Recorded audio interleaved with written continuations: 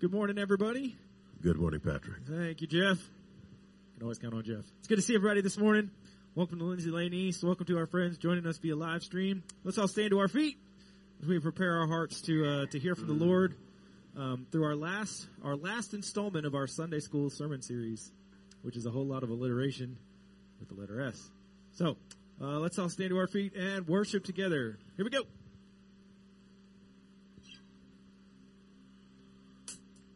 Oh, oh, oh, our Lord. Oh, our Lord. How majestic is your name in all the earth.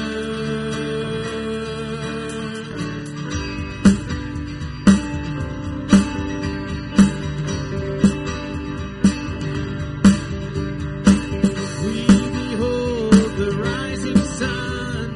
The earth awakes, your hope has come. We look to you, we long for you, oh Lord.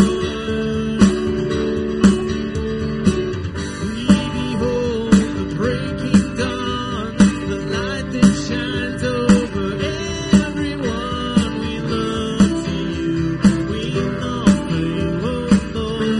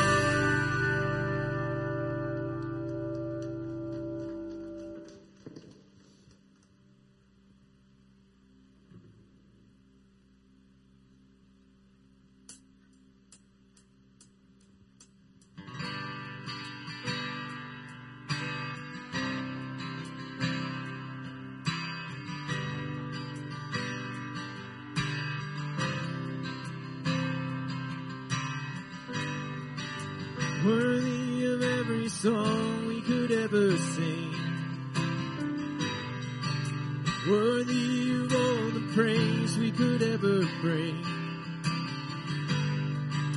worthy of every breath we could ever breathe. We live for you.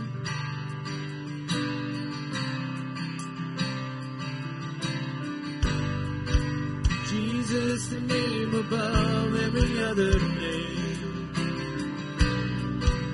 Jesus, the only one who could ever save. Worthy of every breath we could ever breathe. We live for you.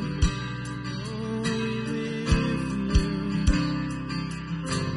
Holy, there is no one like you. There is none beside you. Open up my eyes in wonder and show me who you are and fill me with your heart and lead me in your love to those around me.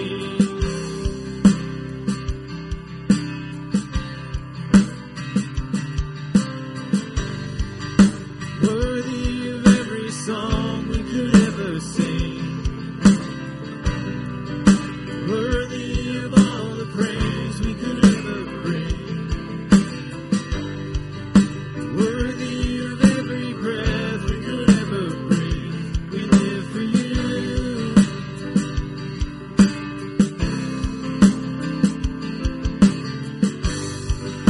Jesus, the name above every other name.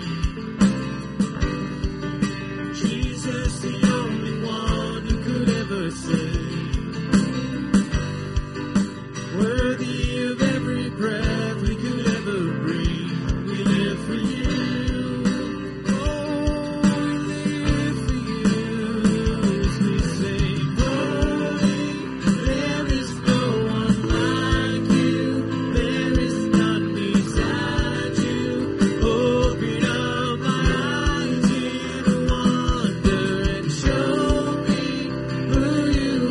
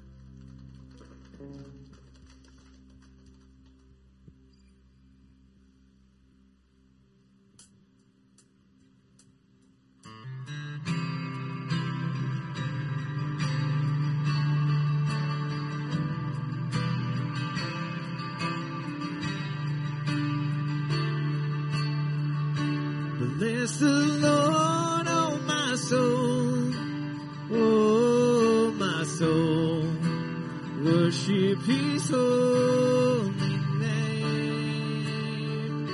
Sing like never before, oh my soul, I will worship Your holy name.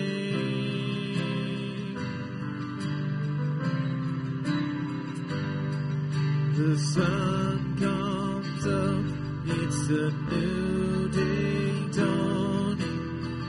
It's time to sing Your song again. Whatever may pass and whatever lies before me, let me be singing when the evening comes. So bless the Lord, oh my soul, oh my soul, worship His holy name. Sing like never before, oh my soul, I will worship Your holy name.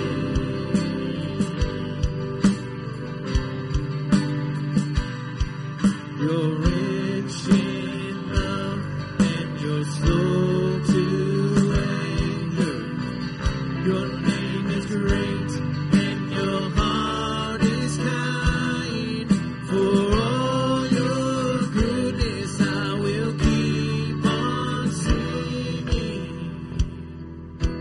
10,000 reasons for my heart to find. So bless the Lord, oh my soul, oh my soul, worship His holy name. Sing like never before, oh my soul, I will worship Your holy name.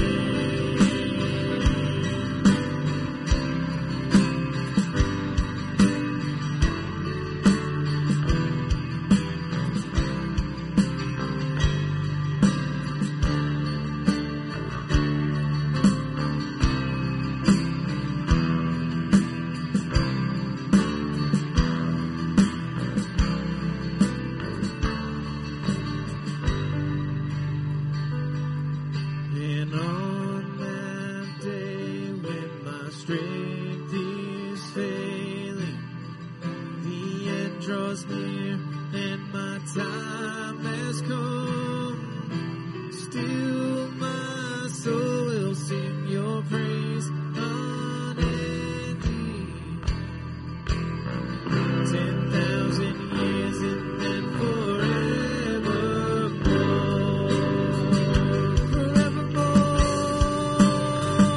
So bless the Lord, oh my soul, oh my soul, worship His holy name. Sing like never before, oh my soul, I will worship Your holy name. I will worship Your holy name. I will worship Your holy name.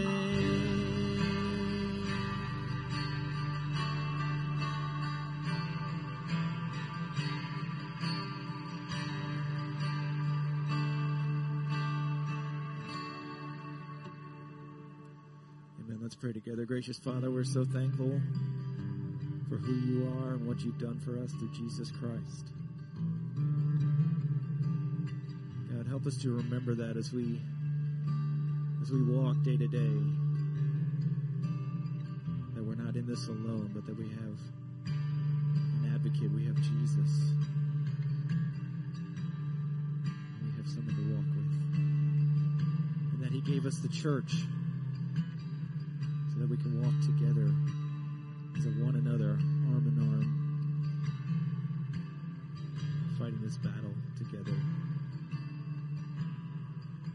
Father, we just want to pray for this message, that you would speak through Eve. God, use him to speak your truth to us today. Father, we love you. We praise you. In Jesus' holy name we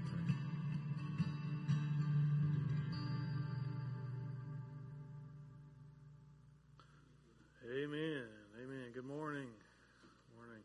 Man, we had an awesome first service. Just to let you guys know, man, we had two more of our senior adult ladies come back for the first time this morning. We were so pumped to see them. And as folks just continue to come back and worship with us, it's always really, really cool to see them. I haven't seen folks that are faithful members of this church. I haven't seen them since last March. So it's really cool to get to make contact with some of those folks this morning. Hey, if this is your first time worshiping with us, we are pumped that you're here.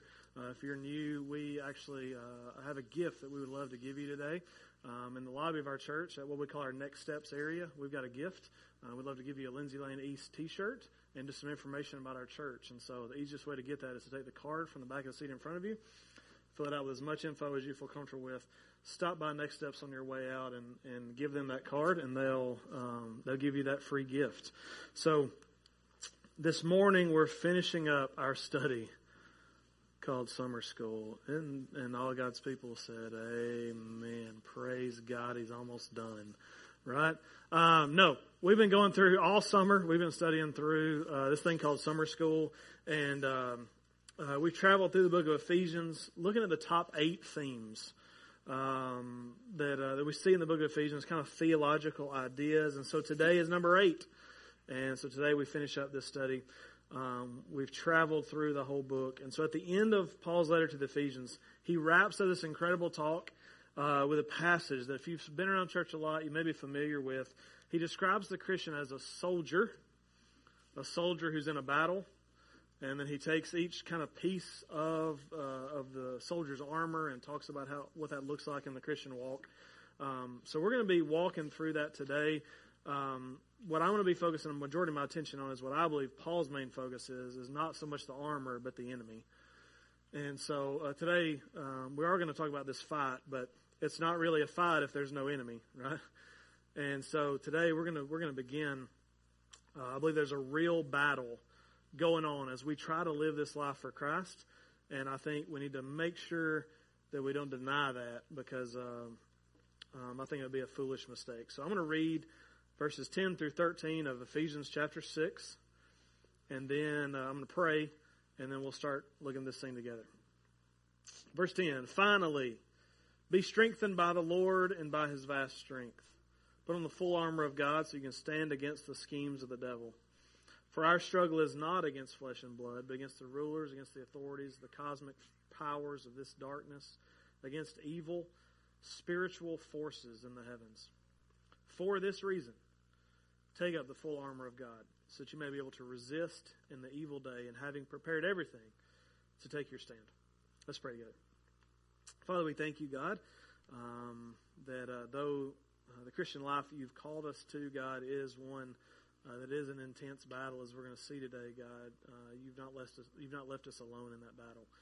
And so, Father, today as we look at this word, at your word, God, I pray that you'd help us to understand it.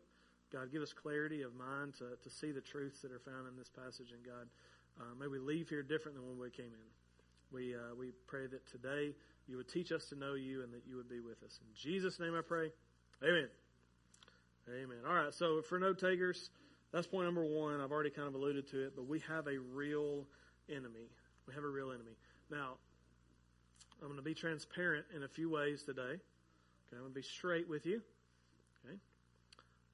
As a child and even today, I struggle with the idea that some people don't like me. Okay? I know some of you are like, I don't care what you think about me. That's your own issue. Okay, that's an issue too. Okay? But for me, I'm on the other side. My natural tendency is like, I don't want anybody to not like me. But I know in this world that there are, right? But what we've got to recognize, you can call it people-pleasing or whatever. But Paul says that there's not just someone who doesn't like you. That's not what the text says. What Paul's comment is that there is someone who wants to destroy you. That's the truth that we see all through Scripture. And Paul says in verse 11, put on the full armor of God so that you can stand against the schemes of the devil. The word schemes just means methods and tactics. But he calls this being that wants us to fall the devil, right? Which it's a Greek word that means slanderer. Right? So slander meaning something that usually false, something false that's said with the intention of destroying another person. And that's what we see our enemy doing all throughout Scripture. When you look back at Genesis chapter 3, the first time we see the enemy, Satan, coming into the picture. In Genesis 3, we see him twisting God's word, causing man and woman to question God's love for them and also to question one another.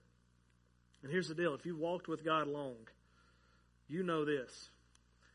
He's good at it. He's good at it. When you look at your face in the mirror and the first thing you think is about all the things that are wrong with you, that's him whispering in your ear. When you think about all the things you wish you could be and all those character traits and personalities that your friends have that you wish you had, wish I was bigger, stronger, faster. Nobody at my age wants to be faster, I guess. That was a weird one to throw in. More beautiful, right? More handsome, whatever. That is the devil. Just as he did to Eve, he's whispering slander into your ear, trying to cause you to doubt what God has already spoken into you. And that is what David revealed about his own view of God in Psalm 139. This used to hang above my children's bed. I will praise you because I have been remarkably and wondrously made. Right? That's what Satan is fighting against. And when we buy into the slander that he's whispering into our ear, we're making the same mistake that Adam and Eve made in the garden. But if you've also walked with Jesus a long time, you know that Satan don't work alone. Satan don't work alone. He doesn't. Since the time in the garden, Satan actually uses other human beings, and sometimes me, to spread his slander throughout the world, to destroy the walk of other believers. If you've ever said an unkind word to someone, if you've ever spoken something to someone trying to hurt them, guess who you were acting on behalf of in that moment? Not the Savior, but the slanderer, right? If you remember back to our previous conversations in this study, you may remember that devil, Paul used another name. He used the ruler of the power of the air. We see this in Ephesians chapter 2, verse 2. Paul says there's a particular way in which you previously walked. He's talking to believers. You previously walked according to the ways of this world, according to the ruler of the power of the air, the spirit now working in the disobedient. Do you see this? What this means is that there are hosts of people getting up in the morning, looking at their to-do list and going, okay, I got to do this, and this. And they think they're organizing their day. They think they're making their own plans, but what Paul says is that the prince of the power of the air is actually the one calling the shots. He's the one who's orchestrating their day. They're walking according to the will of the devil, and oftentimes these people are being used to spread that slander into the lives of others. The early Christians would have known this more than anybody. Now listen, you may be asked by your company to not include that Bible verse in your signature on your emails. You may have a coworker in the break room who laughs at you when you invite somebody to a church event. In the first century, they are being killed for the thing that you're being asked not to include a Bible verse in your email.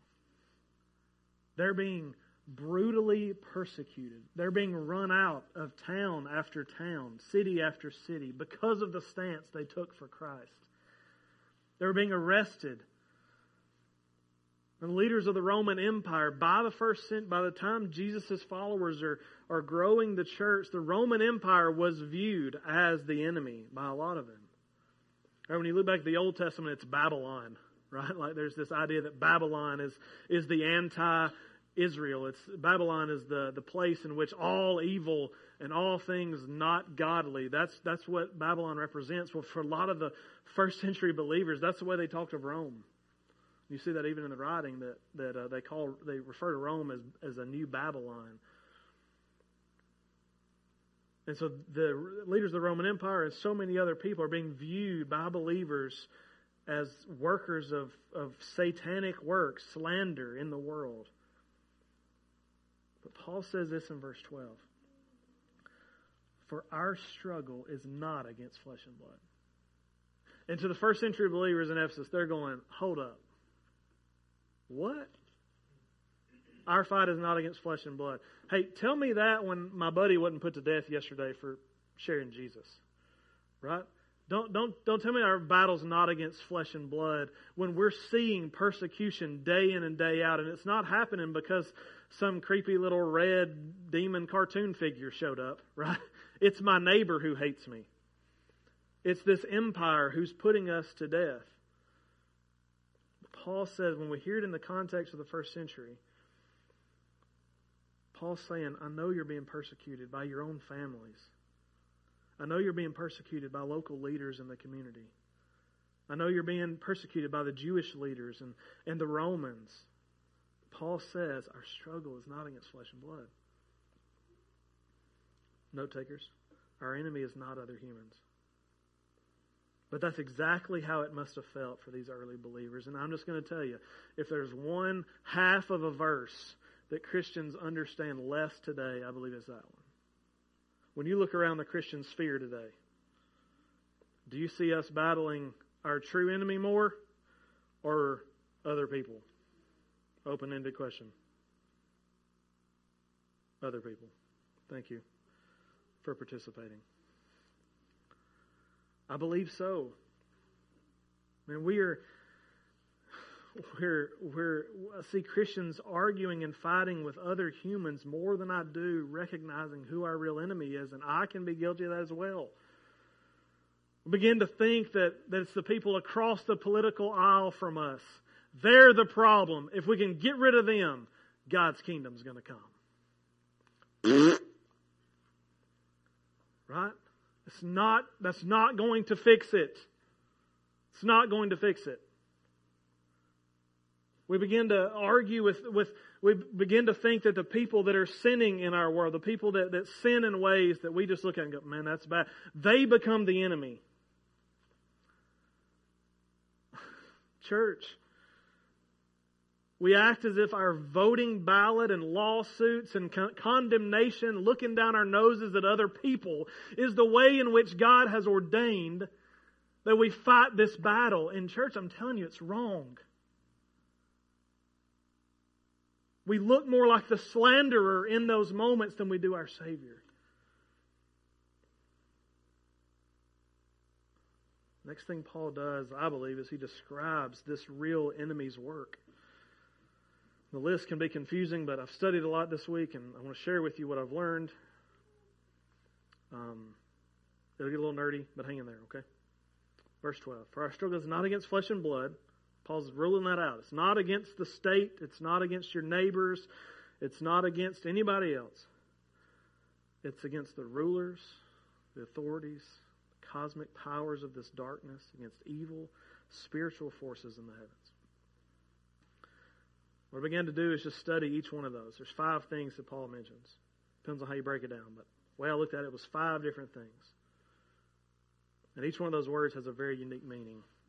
The first thing Paul says is he uses the word rulers.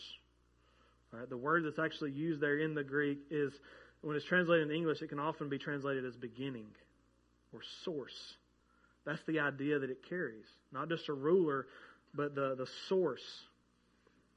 This word, I believe, points to the fact that our enemy is not a new one. As you go through difficulties in your life, the one thing Satan wants to slander, the slander he pours into your ear is that you're the only one that struggles with this. Those of you that may struggle with those secret sins like pornography, or the thing that Satan wants to convince you of is that you're the only one that struggles with it. Keep it secret. Don't you dare tell anybody. Because then He's got you right where He wants you. What we need to recognize is that not only do we have this church of people who are struggling with the same things, we're all in the same boat, we've got thousands of years of human history of God's people battling this same enemy.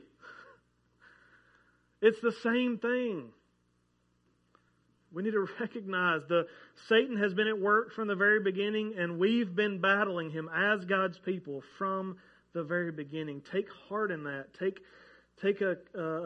Find a rest in the fact that you're not alone.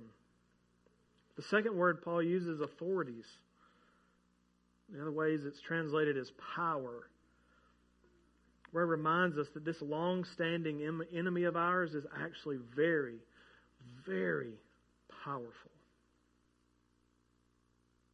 I think one of the biggest mistakes that we can make as believers is to downplay the work of Satan in our lives. I believe it's really, really dangerous. We see throughout the Bible Satan tearing down great men and women of God. We need to honestly recognize that he is good at what he does and that he will attack us with slander and temptation. And we need to acknowledge his power, I believe. But hang on. The third term. Cosmic powers of this darkness. Now, what you may not realize is Paul does what a lot of preachers do. He invents words. Okay? I had a pastor growing up. He made up a lot of words. There's actually a guy at his church who's putting together a book so that when he retires, they've got a dictionary of all the words that he made up over the years.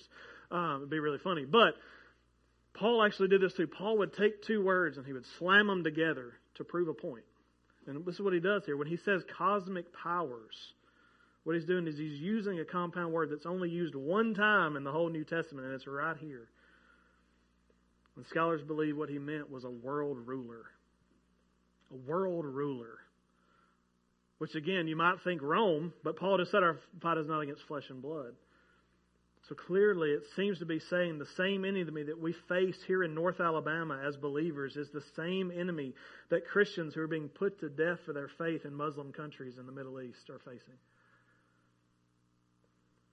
The persecution may be more dangerous there, but our enemy is the same. A world ruler, the prince of the power of the air. The next term used is evil, referring to the moral quality of our enemy. You may think that your boss is evil. You may think that you got a cousin who's just wicked. Just a terrible, the worst of the worst. No. Hear me. Satan is evil in a way that we don't experience in flesh and blood. The Bible casts him as the total opposite of God's holiness and righteousness. We don't acknowledge that if we're to battle. He's not just kind of bad like your neighbor. He's not just a little confused like your nephew. He is evil. He wants you to fall. The last term that's used is spiritual forces in the heavens. And this circles back, I believe, to the conversation about flesh and blood. What you need to realize, we may never look, I pray, I never look into the eyes of the devil, right, of Satan. But you need to know he's real. He's a spiritual being, but he is real. These 5 terms, I believe, that Paul uses help us get an idea of what kind of enemy we really face and that he should be taken seriously. He is a big deal. And this enemy is scheming, Paul says, to take you down. And let me tell you, he's more powerful than you are.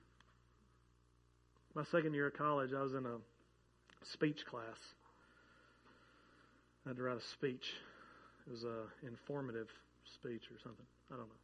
For some reason, I chose to do a speech on Mike Tyson.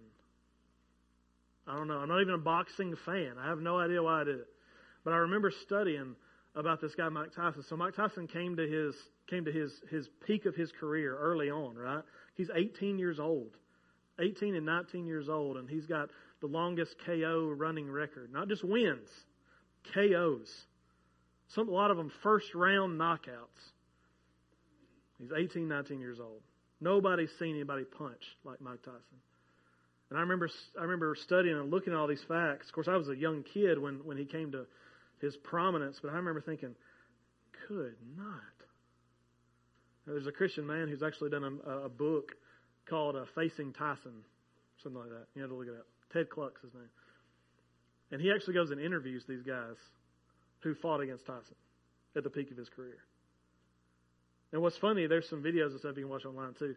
These guys tried everything in their power to convince the world that they were going to win. Like they've got interviews leading up to the week, and they're like, man, I'm going to knock him out. But you know deep down, it's just a matter of time. Like you don't think you're going to win. It's, can I make it the second round? Can I not go in the hospital after this fight? These men were stepping into the ring with someone who knew they had no power to defeat. I can't think of a better analogy without talking about the Alabama Crimson Tide, and that would just be weird. Okay. As an Auburn fan, it's tough. Okay. But like that's what you and I face. Like you need to recognize that every day when you wake up, you're stepping into a ring, you're stepping on the battlefield with an enemy that's bigger than you. In every single way, and he'll whoop you every single day. 10 times out of 10, you're out. Every single day. I believe we should be intimidated in our flesh at our enemy. But the good news about this fight is that Paul doesn't just say, we have an enemy. He actually says it's not just you versus him. It's not just you versus him and the people that he uses. He says that we actually can win this fight. Note takers, that's point number 3. As Paul paints this daunting image of our enemy, I believe he is fully trying to make the point that we ain't got nothing on him. So that when he says in verse 10 that it stands out. Verse 10, finally, be strengthened by the Lord and by his vast strength. Paul says that if we are to stand in this fight against the devil, we must be strengthened by the Lord. This is not a new idea. Paul didn't come up with this. This is echoed all the way back to the Old Testament. David was said to have been strengthened by the Lord in 1 Samuel chapter 30 for the fight. The Lord himself said Israel would be strengthened by him in the book of Zechariah. God has always had a desire for his people to come to him to find strength when they felt overwhelmed. I can remember being a kid and finding myself in overwhelming situations. There's nothing I wanted more in those moments is to find some source of strength. Right? It was oftentimes found in my parents. Right? You get in an overwhelming situation, you're scared to death. Go to mom and dad. Get a hug. Right? So I know some of y'all had different family situations. But you still wanted to find that strength somewhere. I can remember when Kelly went, just a few years ago, Kelly went through some rough health stuff, my wife. We were in the hospital. One particular day was extra rough. And I can remember feeling very overwhelmed. And I can remember the moment that my mom and dad got to the hospital. And the first thing I wanted to do was run into my dad's arms. And I did. Now, what I realized in that moment is Dad couldn't do nothing. You know what I mean? It felt good for a second. And then then Dad looked at me and said, what do we do? I said, I don't know. You know? Because in that moment, it felt like strength. But what I really know, the only thing that got me through those difficult days in the hospital and what got Kelly through those difficult days was my relationship with Christ. Where my strength really came from. And the fight that we're talking about here is not a health fight. Right? It's not a physical fight. It is a spiritual one.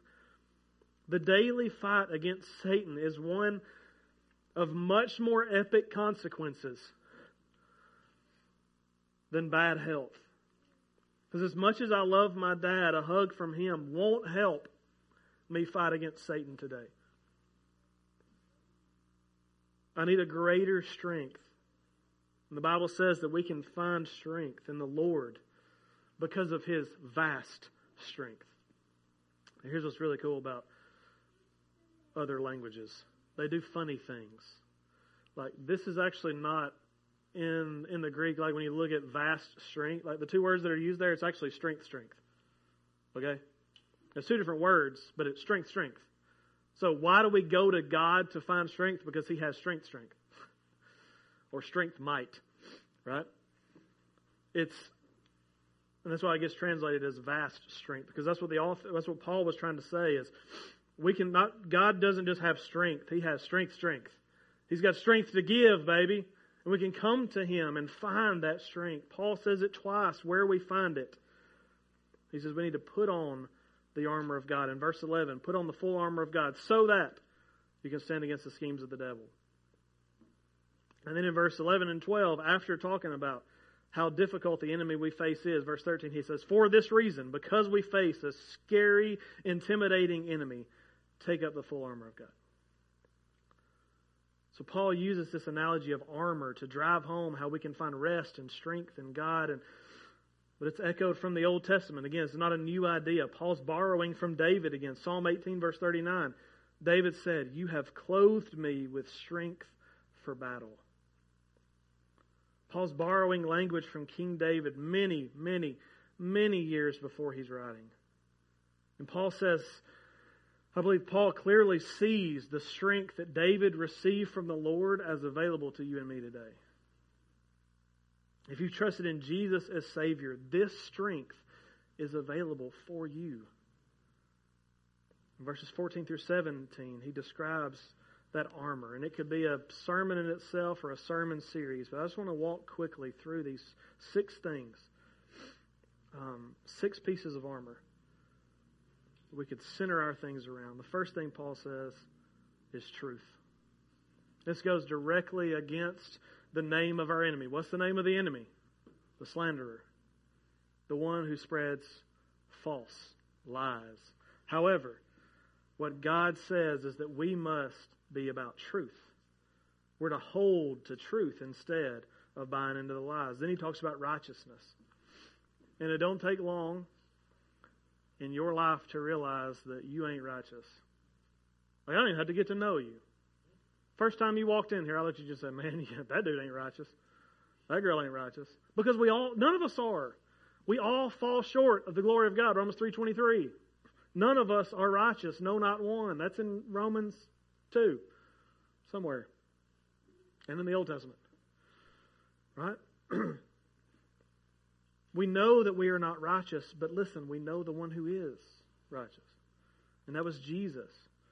Paul helps us see in his other letters, like Romans, if we have believed on Jesus, the perfect one who lived the life that we couldn't, that His righteousness will be given to us, though we don't deserve it. This is what salvation is. Theologians call it the great exchange, which sounds really fancy. You know? But whenever you trusted in Jesus, you were not righteous. But what God did is He took the righteousness of Christ and He gave it to you. So that now when God looks at me, He sees His righteous Son and I can be in the presence of God. I don't deserve it, but I trusted in Jesus and the righteousness of Christ was given to me. And you need to be reminded, remind yourselves of that. I get it. Today you're not going to live a righteous life. You're probably going to blow it. I'm probably going to yell at my kids today. Okay? My wife definitely will because they're going to the river to be with family. I've got a funeral to do. But at some point, we're both going to blow it today. Okay? But what I need to cling to is that God continues to see me righteous even in the midst of my sin. Then the next thing Paul talks about is gospel readiness. If you've been changed by the gospel, you need to remain saturated in the gospel. You never outgrow the truths of the gospel. If the last time you thought about the fact that Christ died on the cross for your sins was when you trusted in Him, you're missing the point. A pastor up in North Carolina says it this way. A lot of people treat the gospel like it's the diving board into the Christian life. Right? The gospel is what gets you in. He says what people don't realize is the whole pool is the gospel. It's what we swim in daily. We need to saturate ourselves in the fact that Christ died for you. And when we saturate ourselves in it, we won't have to make it a point to share it with somebody. Like it's going to come out as you're having conversations at work or at lunch or with your family or with your friends or your neighbors. Like it's going to flow out of you. The fourth thing Paul says is faith. And he actually says faith is like a shield that protects us from the attacks of the enemy. And we have consistent, ongoing faith, believing in Jesus for everything. What Paul says here is that there is no foothold for the enemy. All of his fiery darts have no place to go. Think about it. Genesis 3. Let's go back to Genesis 3. Let's go back to day one, right, for Satan, his first work that we see. Okay? If he comes up to Adam and Eve and he says, God doesn't really know. He doesn't really want what's best for you. Because what God knows that if you actually eat from that fruit, you'll be better off. Now what if Eve had said, you crazy. Get out of here, snake. God wants what's best for me. Or if Adam had stepped over and said, oh, nah, that ain't the God we serve, man. God wants what's best for us, and He knows what's best. It's the end. I guess we're hanging out in the garden still. I don't know what it looks like. But there was a sliver, a tiny bit of a lack of faith, a question of, does God really want what's best for us? And it was enough to squeeze a dart in. And it destroyed everything. For you, right? Where are you lacking faith? Where are you not trusting in God? Because when you figure that out, I can point to that and say, guess where Satan's coming? If you're struggling and trusting God with your family, guess where he's going to attack? If you're struggling to find rest in your workplace and being content with where you are and just doing the best you can do, guess where he's going to attack? Your ambition. Make you do things you never thought you'd do. If you're struggling with faith in your marriage, faith that God's going to keep you together, God's going to continue to grow you as a couple together, guess where Satan's going to attack? You can have somebody walk by at work, sashaying by. Man or woman. Men sashay. This is what Satan does. Right? When you discover where you're lacking that faith, I can promise you that's where he's going to attack. That's the hole in your shield. Sorry for the sachet thing. Thank you. We did not do that in the first service. Y'all get the crazy heat sometimes. Good thing it's not on live stream. That's right. All right. Faith. Fifth thing. Salvation. He says a helmet of salvation. Listen, understanding that you are saved and resting in that, knowing that there is nothing in this world that our enemy, the ruler of the power of the air, can do to take your salvation away, is of utmost importance when it comes to finding strength. Jesus said, speaking of those who were saved in John 10:29, my Father, who has given them to me, is greater than all, and can't nobody snatch them out of the Father's hand. My translation. That's where we find strength. If you're wrestling with that, I didn't say this in the first service, but stop by Next Steps. We've got some awesome books out there. We call them their yellow books. Little tiny books, simple reads, 80 pages or something. We would love for you to help Miss Kathy or May or whoever's, I think Miss Kathy's going to be out there after the service. She'd love to give you that book just to help you wrestle and find strength that you are saved. Really, really cool book. So stop by Next Steps on your way out today and get that. And then there's the sixth one. Paul wraps up the armor by giving us a weapon. He calls it the sword of the Spirit, which he tells us is God's Word. God's Word must be committed to memory so that when the devil attacks, we can be ready not just to block his advances with our faith, but to fire back, baby. That's what we see Jesus do in Jesus' ministry. He's tempted in the wilderness after his baptism. With every slanderous attack, Jesus doesn't just block it and go, no, God's bigger than you. God's bigger than you. God's bigger than you. He actually fires Scripture back at Satan with the Word of God. He's firing Scripture back. We must commit to memory its content, so that when we find ourselves in difficult spots, it'll flow out. A day in the hospital, I remembered verses I ain't thought about in years. Because when we get in a spot where you need it, if you put it in there, it'll come out. When we take seriously our enemy, I believe we can find strength in God's strength. Now here's the difficult part of the message. If you're not a believer, if you've not yet trusted in Jesus, this armor is not yours. This armor is not yours. And the Bible actually said, Paul's addressing Christians and he's going one direction, but I believe the opposite of what Paul is saying we can also take to be true, and that is, if you've not trusted in Jesus, if you have trusted in Jesus and you can actually have this armor and you can be protected. If you've not yet trusted in Jesus, you cannot have this armor, and you're a sitting duck. You're a boat in the middle of the ocean, all by yourself.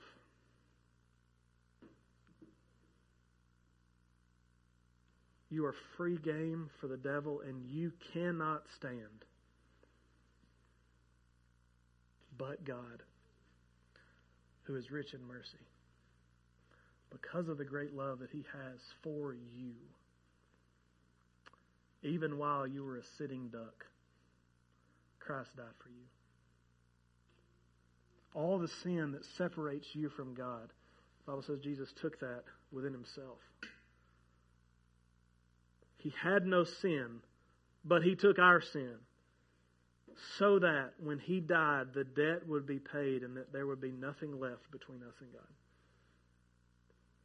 You can today have a relationship with the Creator of all things because Jesus died for you. Today, we'd love to show you how you can be saved and how you can leave this place with the armor of God, the strength of God on you to stand against the schemes of the devil. But if you are a believer, that's what's always tough. I know how God spoke to me in this message. I don't ever know how God may use it for you. So I always feel like at the invitation I'm just recapping my message. But I feel like that's what I got to do today. I just want to walk back through and just remind you of what we've talked about. Because we're about to have a time of response. And I want you to wrestle with how is God using this message. Go back to the very beginning. Are you living your life as if you have no enemy? Like, are you just walking through life, like enjoying it, having fun? I don't know why I did the disco. This is tail spinning out of control, Matt. My dance moves. But like, are you living your life as if life's a party? You don't have an enemy? That's not good. The Bible says you do have an enemy. You need to recognize him or you will fall. If you're a believer today, you need to recognize, you need to go home today and recognize that you have a real enemy. But also, let me remind you, he is not your neighbor. Your enemy is not your neighbor. Your enemy is not your cousin, your grandma. Your enemy is not a Democrat or Republican. Your enemy is not like the state. He's not a politician. He's not a Muslim on the other side of the world. Hear me. Your enemy is a spiritual being who wants to make you fall. And man, Maybe you're wrestling with the wrong folks. Y'all, I feel like I've got about this much energy in me most days to fight. Okay? Amen? Anybody? Like I'm wore out sometimes. And if you spend that amount of energy fighting with the wrong people, guess what? It'll be good. That's why they say when you're drowning, right? Find a way to float. Because if you keep working and working, I think Matt could correct me. He's going to correct all this after the end. He's a CPR trained, whatever.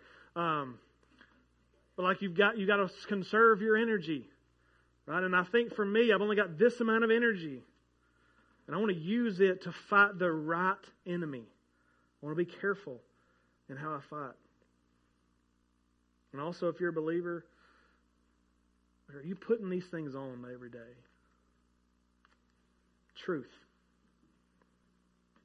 righteousness, gospel readiness, saturation, faith, confidence in salvation, and the memory of God's Word. Are you putting those things on? The Bible says if you're not, beware. You got holes in your armor. I'm going to say a word of prayer. And I just want us all to wrestle with that. We're going to stand and sing after I pray. Patrick, worship team are going to lead us in a song.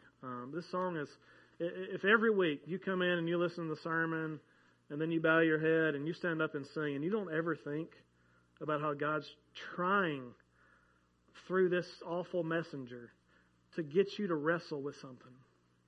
Can I just encourage you just to try it today? Just try it today. Sing if you want, but ask yourself in your heart, God, what has Heath said today that speaks directly to me? God, give me the strength to fix it. If you need to talk to us about accepting Jesus Christ, I'm going to be down front. I would love to talk with you about that. We'll have 2 decision counselors by the back door. The altar will be open for you to come and pray for yourself, for your family, for those around you. Whatever it is, whatever you need to wrestle with God on today, do it, and let's leave here changed. Father, God, we thank you that again, God, you didn't leave us alone in this fight. God, so many other God religions define their God as a distant God who man is just called to try to attain to. God, you are the only God, the only one who's spoken of, God, who wants a relationship with us, that wants to defend us, who wants to shield us. And God, I'm thankful that we worship a personal God who wants what's best for us in the kingdom here. Father, I pray, God, that you would help us as a church. God, protect us from the evil one. This fight is not just something we're fighting by ourselves, but we're fighting together as a church family. God, I pray we don't lose that fight. I pray that the neighbors around us, God, that they know that we care, that we don't become self-centered as individuals and as a church. God, help us to fight the enemy with the tools you've given us, not on our own strength, with the tools you've given us in your strength, Father.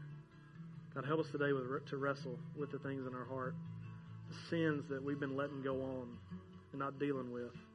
God, bring them to our mind right now. And let us repent from those.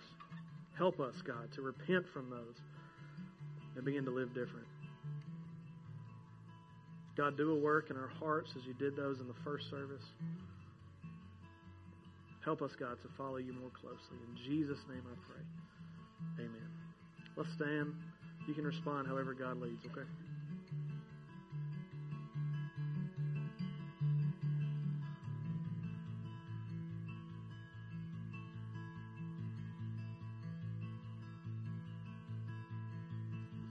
All my words fall short.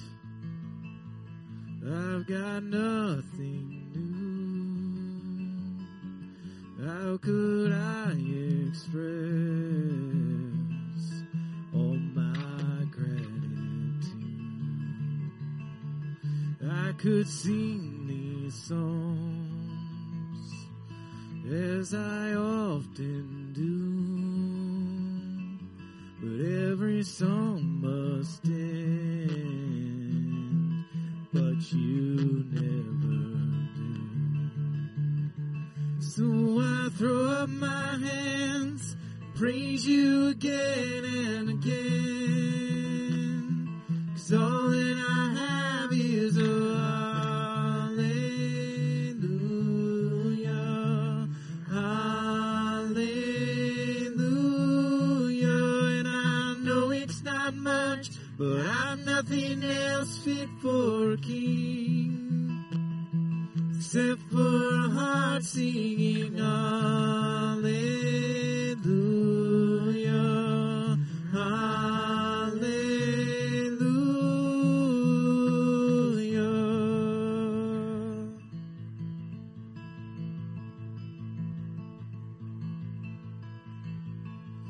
I've got one response, I've got just one move, with my arms stretched wide, I will worship you. Oh, so I throw up my hands, praise you again and again, 'cause all that I have is a hallelujah, hallelujah. And I know it's not much, but I'm nothing else fit for a king, except for a heart singing hallelujah, hallelujah.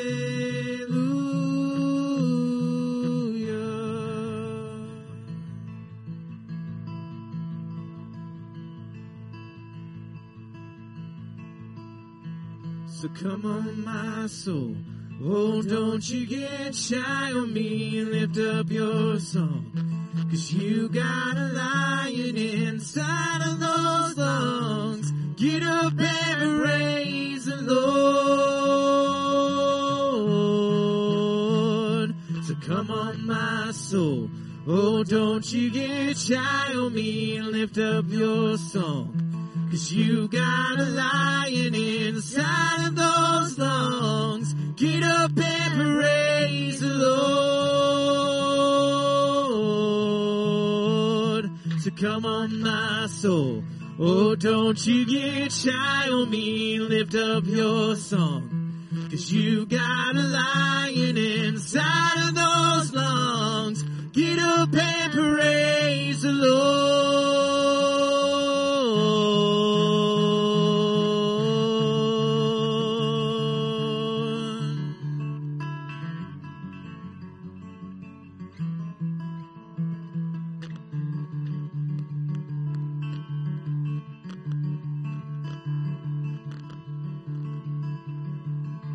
So I throw up my hands, praise you again and again, 'cause all that I have is a hallelujah, hallelujah. And I know it's not much, but I'm nothing else fit for a king, except for a heart singing hallelujah, hallelujah.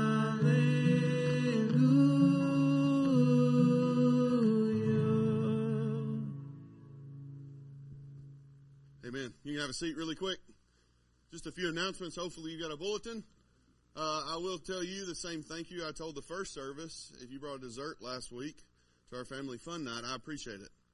If you brought a side, ugh. So, but a dessert, I appreciate it. We loaded up extra desserts. You know how many complaints there were? None.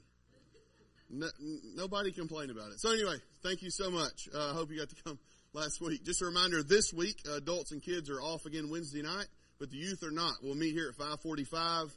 We're going to go help load the House of Harvest up at 5:45, and then we're going to go eat. So we'll text your parents on the way home. So that's 5:45 this Wednesday for youth. Adults and kids are off again. And then you can look at your bulletin. August the 4th, which is the next Wednesday, we're going to have taco trivia. And then Point Mallard is out at the Next Steps area. Tickets for that are available. So please get involved and do what you want to do there. And then last but not least is giving. We still have multiple ways to give. You can click on events.lindsaylane.org. There's a tab there. There's a blue bucket.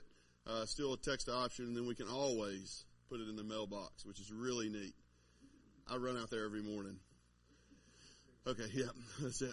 Let's pray. Thanks so much for being here. Let's pray. Father God, thank you again for your word, what we can learn from it. God, I pray we don't leave the same. God, I pray we do fight and put effort into living for you, God. And so just be with us, God, as we leave this place. In your name I pray. Amen.